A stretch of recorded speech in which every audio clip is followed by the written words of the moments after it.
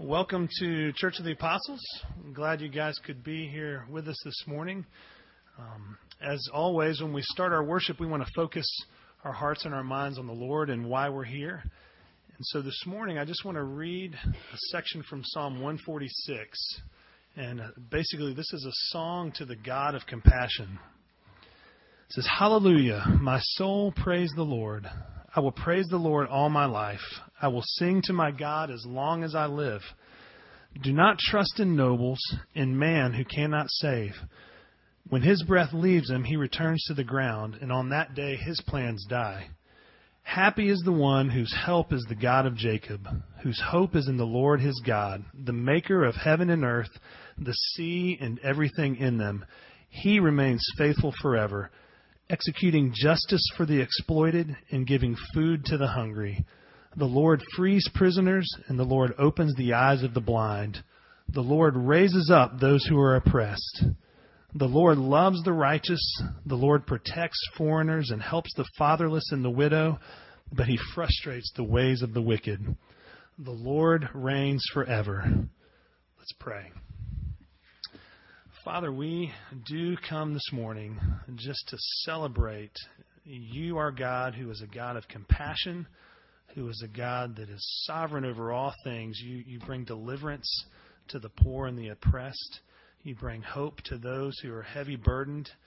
Father, you bring healing to each one of us in the various places of brokenness that we find ourselves. And so, Lord, we rejoice in those promises and those truths. And Father, we come this morning to celebrate those things, to celebrate you, our great deliverer and our great King. And so, Lord, we pray this morning that as we gather, that you would be pleased by the things that take place here. The words that we sing, not only to one another, but to you.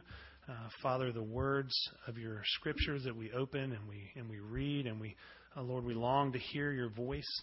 Father, we just pray that these would be things that point us towards you and give you great delight and make much of who you are. And we just pray all these things in your Son, Jesus' precious name. Amen. Our scripture reading this morning is found in Luke chapter 14, verses 7 through 14. And Jesus told a parable to those who were invited, and when he noticed how they would choose the best places for themselves. "When you're invited by someone to a wedding banquet, don't recline at the best place, because a more distinguished person than you may have been invited by your host. The one who invited both of you may come and say to you, 'Give your place to this man,' and then in humiliation you will proceed to take the lowest place. But when you are invited, go and recline in the lowest place, so that when the one who invited you comes, he'll say to you, 'Friend, move up higher.' You will then be honored in the presence of all the other guests. For everyone who exalts himself will be humbled, and the one who humbles himself will be exalted." He also said to the one who had invited him, "When you give a lunch or a dinner, don't invite your friends, your brothers, your relatives, or your rich neighbors, because they might invite you back, and you would be repaid. On the contrary, when you host a banquet, invite those who are poor, maimed, lame, or blind, and you will be blessed, because they cannot repay you, for you will be repaid at the resurrection of the righteous." This is God's word. Good morning. We're glad you're here with us this morning. We're going to pick up on a series that we started last week. As I mentioned, if you were here last week, it's a real short series. We're just doing 3 weeks, and we're really looking at the idea of justice, God's justice, and what he wants for us as his people, and really mixed up in that idea. And we're going to go a little further today, just the idea of justice and mercy and what that means and how we look at that. And last week we looked at the Old Testament. We looked at a passage from Micah, as we talked about it, Micah 6:8. And I'll come back to that in a minute. But this morning we're going to really look at this idea of justice through the life of Jesus. What did Jesus' life look like when we look at this that we're talking about? And so as we do that, and as we're starting this morning, I just want to remind you when we look just from a couple passages before we even begin, when we look at Jesus, what we're saying. Hebrews 1:3 says this: "He," being Jesus, "he is the radiance of the glory of God and the exact imprint of his nature, and he upholds the universe by the word of his power." Or Colossians 1:15 says, "He is the image of the invisible God, the firstborn of all creation. And again in John 1 it says, in the beginning was the Word, and the Word is talking about Jesus. It says, and the Word was with God, and the Word was God. He was in the beginning with God, and there was nothing made that He didn't make, that Jesus wasn't part of in creation. So when we look at Jesus' life and the way He lived and the way He did justice and mercy and what that looks like, we are seeing what God looks like, what He cares about, the way He sees justice. Because when we see Jesus, we see God. When we confess that, we say that here, we believe Jesus Christ was not just a good teacher or a good man or someone who we should give some deference to His teaching, but we believe He is actually God in human form. So when we look at the way Jesus went and what He did and what He said, I just want that to be fresh in our minds. So we start that way this morning. Last week I said that last week we spent time in Micah 6:8, which is a pretty well-known verse. It just says, He has told you, O man, what is good, and what does the Lord require of you, but to do justice and to love kindness, and the word kindness could be mercy there as well, and to walk humbly with your God. And as we looked at that last week, we kind of took the two ways that we see justice played out over and over in Scripture. And what we saw was justice is, in the case of Micah's passage there, justice is speaking up for those that are being taken advantage of, that aren't being treated equally. When we see things that are not just, they're not doing right, we're not treating all people the same way, we're supposed to stand up and say so. So this idea of corrective justice. But then we also looked last week at the idea of righteousness throughout Scripture, which also has a strong connotation of justice with it. And what we said with righteousness is that you're living with God and right living with other people. And if we were to live righteously, as we're called as the church, as we're called as people made in God's image, to live rightly with Him, if we did that, there would be no need for corrective justice. But we have corrective justice because we're sinners and we're fallen, and so there's lots of times we mess up. So we need both of those, and we need to see that completely. So this morning, as we look at Jesus' life, should be no surprise, but we see Jesus living perfectly the command of Micah 6:8. And we see this in perfect balance. Now, Jesus Himself was not sinful, so His corrective justice and the way He looks to correct wrongs is not because of His own sin, but because of the sin of the world. And we see Him moving and working in that way. And so this morning we're going to look at a passage in Matthew chapter 25. If you don't have a Bible and you want to follow along with us, it's actually printed on the back of your bulletin in the same English Standard Version that I'm going to be reading from, so you can follow along, exact words, all the same things. But let me set the scene for you before we jump into Matthew 25. Matthew 24 and 25 take place in the last week of Jesus' life. Actually, they take place on the Tuesday before He'd be crucified on Friday. And this particular passage is a pretty famous text. It's known as the Olivet Discourse. They're meeting on the Mount of Olives, and Jesus is teaching. And He's telling the disciples, He's been telling them, I'm going to go away, I'm going to be killed, all these things are happening. And they're asking about His return, the second coming of Christ. They ask these questions. So Jesus goes into this lengthy teaching about all the things that will happen and what to look for and what it'll be like and all these things. And He kind of ends here in Matthew 25 with this very weighty text that we're looking at this morning. It's the judgment. It's when Christ returns and we stand before Him in judgment. And that's what He's saying here. This is what it'll be like.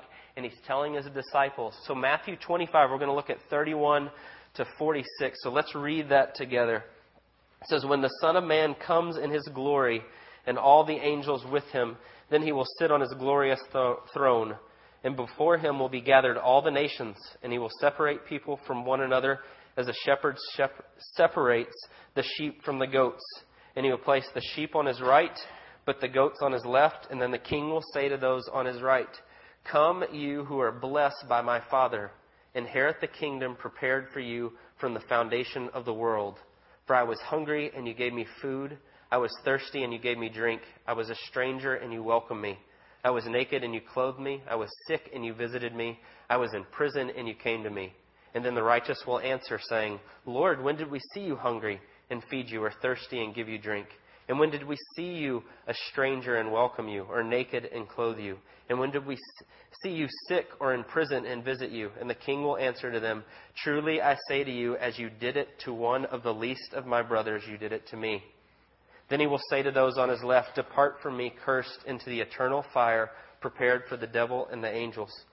For I was hungry, and you gave me no food. I was thirsty, and you gave me no drink. I was a stranger, and you did not welcome me.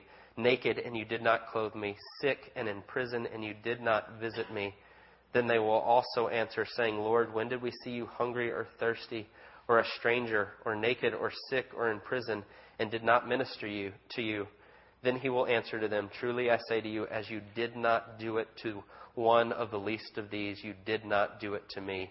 And these will go away into eternal punishment, but the righteous will enter eternal life. Let's pray, and then we're going to look at that passage together. Dear Lord, we just confess this morning, as we always do when we open your word, that without your Spirit, we are hopelessly lost. So we just ask that your Spirit would move freely in this place this morning, that you would come and you would guide us in all truth, that you would show us what you want from us in your word, that you would guide us in that. I pray that the things that I say this morning would be in accord with your word and pleasing and honoring to you. We pray all this in Jesus' precious name. Amen. So as we begin, we're going to look at this passage. I want to look kind of three things we're going to look at, and this is the way we're going to do it. First, how did Jesus himself live? Jesus' own example. Then secondly, how are we to live as his followers? And we're going to do that by looking at this passage. And then thirdly, what's the correct motivation of all this? How do we get the motivation right? As Scripture always says, God always says the way Jesus always talks as he goes, he cares just as much about our motivation and our heart as our actions.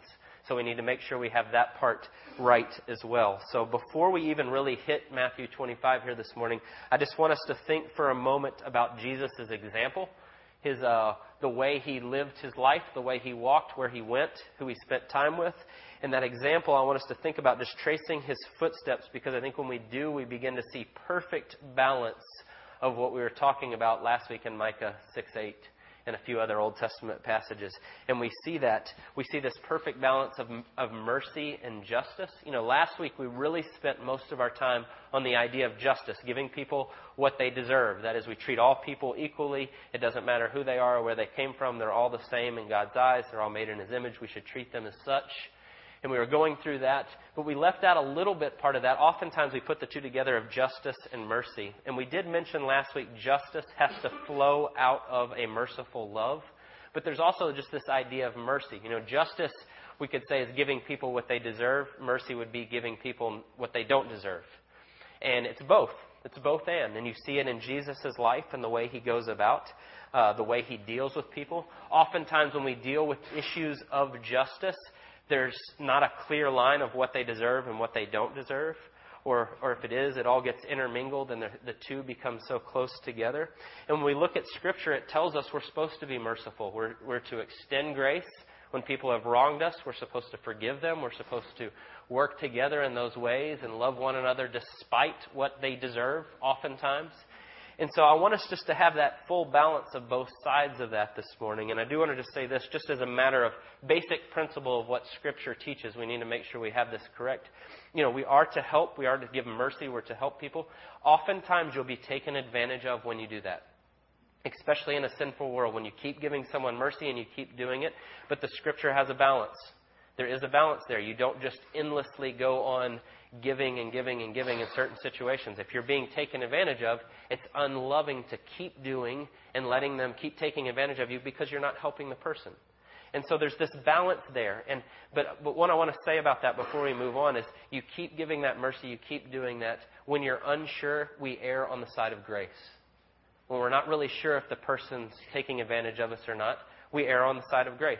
And we let God sort that out, and we keep loving people. And by the way, when I say keep extending mercy and how you deal with that, that doesn't mean you keep loving the people. It just means the way that you do it may be a little different. Because it would be true, it would be unloving not to call somebody when they're taking advantage of it and they're doing that. So that's just a way of introduction here, because I want us to see both sides of that mercy and the justice as we're looking at Jesus' life. You know, Jesus' day is not all that different from ours. There's a lot of cultural things that were different, but a lot of the issues that existed in his day are the same things that exist today. There was a great deal of sexism in Jesus' world, racism. There was a class system. There was a patronage system. That is, you had parties and you got stuff done by knowing wealthy people and having them throw you parties and getting connected. Not all that different than the way the business world works a lot of times today. And so you had all these things where there's a lot of injustice going on and a lot of kind of backhanded things happening, a lot of people not treated equally. And so Jesus when he enters into the world, when God walks among us, he walks into a very unjust world and lots of things happening. And what we see through his life is the way that he balances this. He shows perfect justice and mercy with everyone he comes into contact with and the way he deals with them. Remember, when we see Jesus, we are seeing God himself, and God is perfect justice. So it's not a surprise that when we see Jesus' life, we see that played out perfectly. And so what we get is Jesus comes in, and I want you just to think about Jesus' own life and where he came from and his own beginnings. I think oftentimes we forget, or maybe we just kind of skim over it. We get to the heart of Jesus' teachings, and which we should, and that's where we always want to be going. But we forget sometimes that Jesus came from very humble beginnings himself. We don't know the age that it happened, but we do know that Jesus' earthly father, Joseph, passed away at some point in there. So he was raised, at least for part of his life, as a widow. And he came from a very small town, very poor, actually. Just the beginnings that we see Jesus coming from. And I think it's interesting to even think about the beginnings that he started with and where he came from. But then I want us to really think about just who he, when we follow Jesus in the Gospels, his personal, his public ministry, what we see and who he spends time with. And I want you to even think about the disciples, his own disciples that he picked to come and spend all his time with, that he poured into for 3 years. And he picks mostly fishermen who are very low on the socioeconomic, the class system. He picks some very humble guys to come with him. Not only that, he picks a very zealous political guy in Simon the Zealot. Most scholars think that he was all fired up about taking down Rome, and he was a very political, extreme guy. So he's got him, and then he's got Matthew, who's a tax collector. Tax collectors were probably the most hated in that society. Most took advantage of the people they were collecting from. And so he had this real interesting, eclectic group of people from all different walks of life, but none of them were the cream of the crop. None of them were, that's the guys that Jesus would pick to have, that you would think in earthly terms. And so he walks with this group of people. But not only that, I want you to think about where he goes and who he talks to and the way he interacts with people. The people that Jesus addresses, that he comes to, oftentimes are those on the fringe of the society, people that you wouldn't normally talk to. I immediately thought of, as I was thinking about this week, in John 4, the woman at the well, the Samaritan woman who's had 5 husbands, who's working on number 6. She's a total mess. Not only that, she's a woman. Jesus, being a Jewish rabbi, in that culture you wouldn't speak to a woman publicly. But he goes and he speaks to her. Add on top of that, she's a Samaritan. The Jews and the Samaritans absolutely, completely, and totally hated each other. And so Jesus goes and he walks right in, and we start to see this played out, what justice looks like. Treating people equally, caring for them. And he goes right to this woman and he talks to her in public. If you read that account in John, it tells us the disciples come back and they're astonished that he's even talking to her. And so Jesus is doing corrective justice just in the way he interacts with people and the way he talks with them and what he does.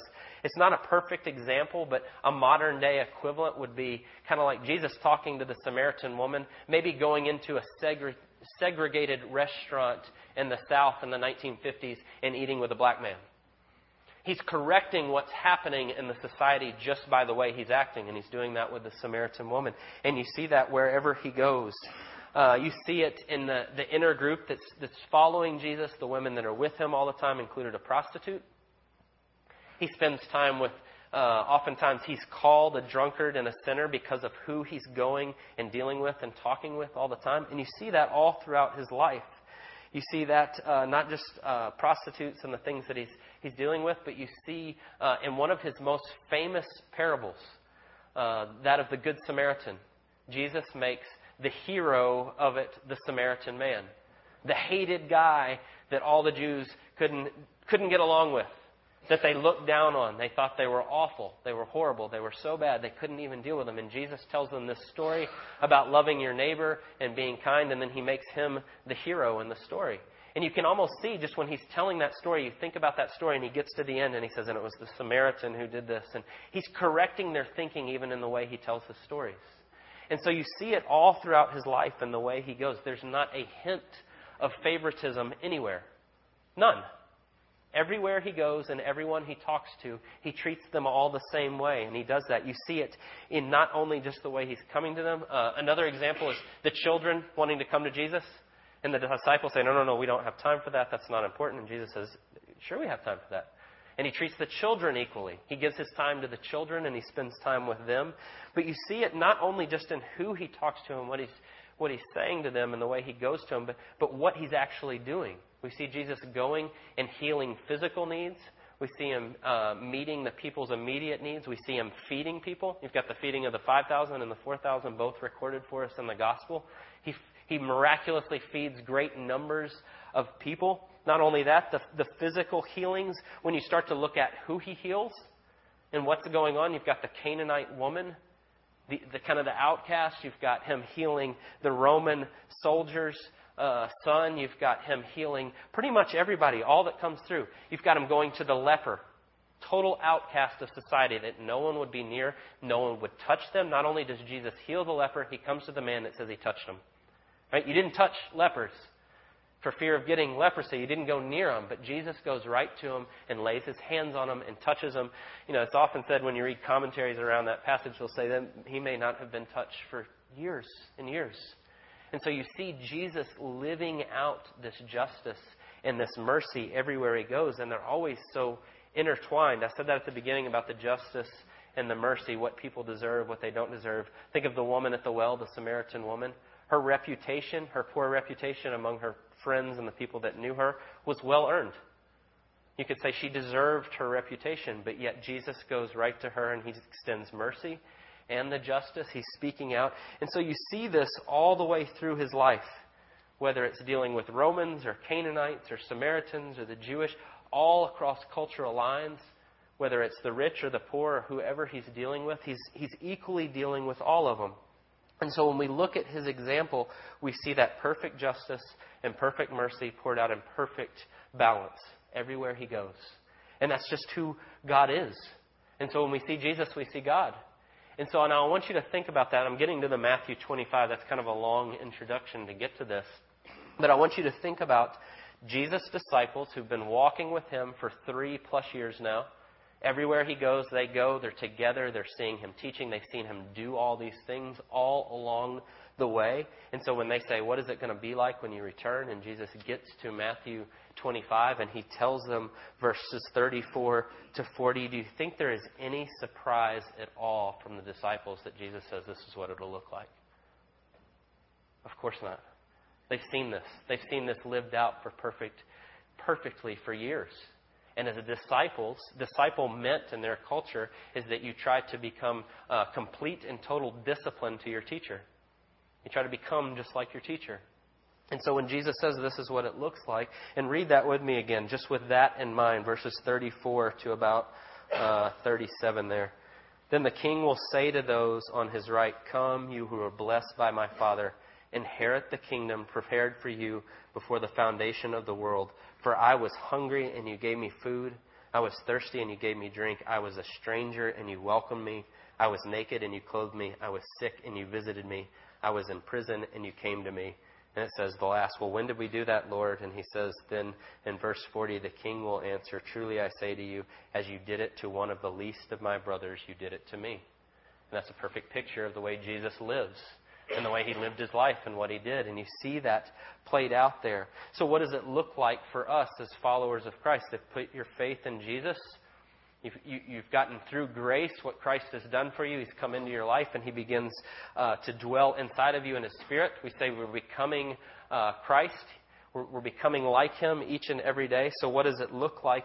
Is that we begin to love other people. And we speak up for those that are taken advantage of. And those that are not treated equally, we speak up when that's happening. And then in our relationships, we treat people equally, no matter who they are or where they came from. And we start to do that and we start to see that. We speak up for those who can't. We speak out against racism in any form, in any place, because that's the way God created all men in his image. Doesn't matter where they're from. Doesn't matter what color their skin is. We're supposed to speak up for those things and all those. So we're supposed to not only that, but kind of what we talked about last week. When we see atrocities in the world and injustice is being done, we can't just sit here and let it happen. When people are dying, which is the case right now this morning, there's thousands and thousands of people dying because of where they were born and nothing else. Right? That's what's happening in Africa right now. Children are dying over and over by the thousands because they don't have water. And it just happens to be where they were born. And so when we see those things and we become followers of Christ and we understand that this is who God is, we begin to speak up. We look for ways to do that. We look for ways to begin to speak into those things. Now, that becomes very hard, and I hit on that just briefly last week. When we think about how huge some of the problems in the world are. When you think about the drought that's happening in Africa, well, what can I do as a single person? How do I do that?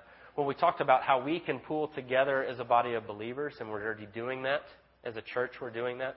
We're helping give money to people who build wells and do those things and then go and spread the gospel as they do so. But there's ways you can do it in your own life. There's one very simple way that I just say, well, what's a way that it can start to look at? I know several of you do this. Joanna and I have done this for years. We give money to Compassion International. If you've ever heard of Compassion, it's a Christian organization where you sponsor a child. And it's like $35 a month. And you get letters from the child. You get to send them to them. You get to see how your being involved in their life is changing. And you get to speak to the injustice that's happening. You get to show mercy to someone that otherwise wouldn't have anything. And by a very small amount of money, you do that. And it's a wonderful way, no matter where you are, but especially when you have children. We do that often. We have the pictures on our refrigerator. There's two boys, one, Abel in Nicaragua and Oward in Uganda. And we talk about them and we pray for them. And our boys pray for them. And so we're teaching them what it looks like. And hopefully we're starting, as small as that is, just saying we want to help others and we want to do this. And we want to be this way because this is the way God is. Not only is it the way God is, it's the way He's dealt with us. He's dealt mercifully with us through Christ. And so we start to look for ways to do that. I want to challenge you with that, to looking to just simple ways in which you can do that, when you can speak up for people that don't speak for themselves. That you can do what Jesus says here. When I was thirsty, you gave me a drink, and when I was a stranger, you welcomed me. And when I was sick, or when I didn't have clothes. That's a very practical way you can do that. But I also want to encourage you, not just, I do want to challenge you with that, but I also want to encourage you. You'll notice if you've been in this church for a long time, maybe some of you are new or you just started coming, there's a really neat thing that's starting to happen, I think, even in this place. There's a diversity that's starting to happen here. You know, when we look around and we talk about it, I love that you look around and you see some people with coat and ties. You see some people with jeans and T-shirts. You see some people who are well along in years. More mature in years, we'll say. And those that are very young, we're starting to have more and more younger people. But not only that, there's blue-collar workers, there's white-collar workers, there's those that are retired, there's those that have families, there's those that have lots of tattoos, there's those that have none. But you know what happens, what I see when I start to think about that, is that's exactly who Jesus spent time with. People that didn't all look alike. They were all very different. And there was an equality in the way He dealt with people. So the more diverse our body becomes, the more we reflect who God is and the way He made us. And the way. So there's this wonderful, exciting thing. And I just say that to encourage you. That's really exciting when we have people from all different walks and different places and different things. Because the neat thing that happens, and the reality is that we're all here together for one thing, and that's who Christ is and what He's done for us. So we have a unity that goes beyond any of those little surface things that don't really matter. And then that's when that equality begins to shine forth in the way we live together. So I just say that as a way to encourage you, because that's a really exciting thing that I see happening even here. So as we talk about those are just a couple of ways. And we could go on. And I hope as we do this, and even next week as we end up this series, that this sparks a lot of conversations on how we can do these things. How we can do them together, how we can do them individually, how we can do them where we live. But so as we're moving to this last part, let's just summarize here. We have Jesus' perfect example of caring for all, addressing injustice and mercy wherever He goes and the way He deals with us. That we have His words of what it'll look like when He welcomes His followers and what we're to be. And what you see is we're to be like that. We are to be helping and caring and looking for ways to do that. But that leads us to the last point, and this is so important. I say this every week, how important this idea is, but we have to make sure that our motivation is right. We need to understand what's the difference between verses 34 to 40, those that Christ will welcome and say, yes, you're my followers. Welcome into eternity. And this very serious picture of 41 to 46 where He says, go away for eternity. because you don't understand who I am. And I want to make sure we get that picture. Last week I talked about the importance of reading along the Bible, that is, seeing the whole big picture of the Bible. We want to make sure that we're getting the big ideas, that we're not just pulling things out and not putting them in the scope of all Scripture, but we also want to read across the Bible. And what we mean by across the Bible, as I mentioned last week, is when we look at something like a passage like this about what it means to do justice and mercy, that we balance it with all of Scripture, what all of Scripture says about that. And so what I'm getting at, and I want the picture to be, if you just take this passage from verse 31 to 46 and you read it in isolation, it's very easy to then go, I need to do justice and mercy, and I need to take care of the poor and the hungry and the sick and do these things, or I won't be saved. If you just read this, that's what you could come to. And I want to make sure that you hear me loudly and clearly saying that is not how you're saved, and that's not what the Bible teaches. You don't do these things and then earn your way into favor with God. That's not how it works. And that's not what it's saying here. Jesus talked about these things, and there's a seriousness all throughout Scripture that there will be evidence, marks of a changed life when you come into contact with Christ, and we should take that seriously. Scripture says that over and over. Hebrews 4 goes really hard into this. And what it says is, when you understand who Jesus is, that He came and He lived the life that you couldn't live, and He died the death that you deserved, and He gave you all the benefits for free, your life should be changed. You should look differently when you understand that. And that doesn't mean you're going to do this perfectly. It doesn't mean you're not going to mess up. But what it does mean is your life will start to change. And that's what He's talking about here. And I want to balance what He says here with what Jesus says in Matthew chapter 7. It's the end of the Sermon on the Mount. And in Matthew 7, He says something very similar to here, but there's a little different twist. And I want to make sure we balance them. Matthew 7 says this, verse 21. Not everyone who says to me, Lord, Lord, will enter the kingdom of heaven, but the one who does the will of my Father who is in heaven. On that day, many will say, Lord, Lord, did we not prophesy in your name, and cast out demons in your name, and do mighty works in your names? And then I will declare to them, I never knew you. Depart from me, you workers of lawlessness. That is a hard thing to hear. And we want to make sure that we understand what Jesus is saying. I think what you get at in Matthew 7 when you start to look at, they're going to say, there's going to be some that think they're saved. I think you even see that picture somewhat in Matthew 25, because it says, when He tells them, you didn't feed me, you didn't do anything, in verse 44, they say, Lord, when did we see you hungry? They even call Him Lord. It seems like they have some relationship with who Christ is, and they're thinking they're good. You see the same thing in Matthew 7. I want to make sure we see why that is. In Matthew 7, what you get is the people saying, Lord, Lord, didn't we do all these things? Didn't we do many works in your name? And Jesus is going to say, depart from me, you never knew me. I never knew who you were. You don't understand who you're dealing with. And I think the heart of what Jesus is saying is, if you think you can earn your way into heaven, you can earn your way into right relationship with God by what you do, you don't understand who God is or what it cost Him in Christ to purchase our salvation. We can't do it. That's what Jesus is saying in Matthew 7. No matter all that you do, you can spend the rest of your life dealing with the poor and giving to them and doing all those things. But if you're not doing it for the right reason, you'll never be saved. And that's what I want to make sure that we see, because I want to excite you and encourage you and implore you to go out and help any and all people that you can in any way you can. But don't do it because you think you're going to earn some good favor with God. You do it because of what God has already done for you. Because He saved you by no doing of your own. He did what you couldn't do for you. So when we talk about the right motivation that we must have, it has to be out of gratitude for what He's done for us. I am changed because of how much He loves me. And I can't fathom it. I can't even understand that He would do that for me. And that changes you. And then you see people that are in such need, and you so want them to understand who He is. It can't be the other way around. Because if it is, we've missed the whole thing. I said that last week. It's so important that we get that balance. Because if we don't, that's what happens. Churches become the social justice church. we become all about dealing with the poor and these things, and we do all these works and all these great things, and all those things are good, and they're helpful, but they're for the wrong reasons. And so if we really believe what Scripture says, then they don't please God, because we're doing it to say, hey, look what we're doing. Hey, God, look at me. I'm trying to earn my way.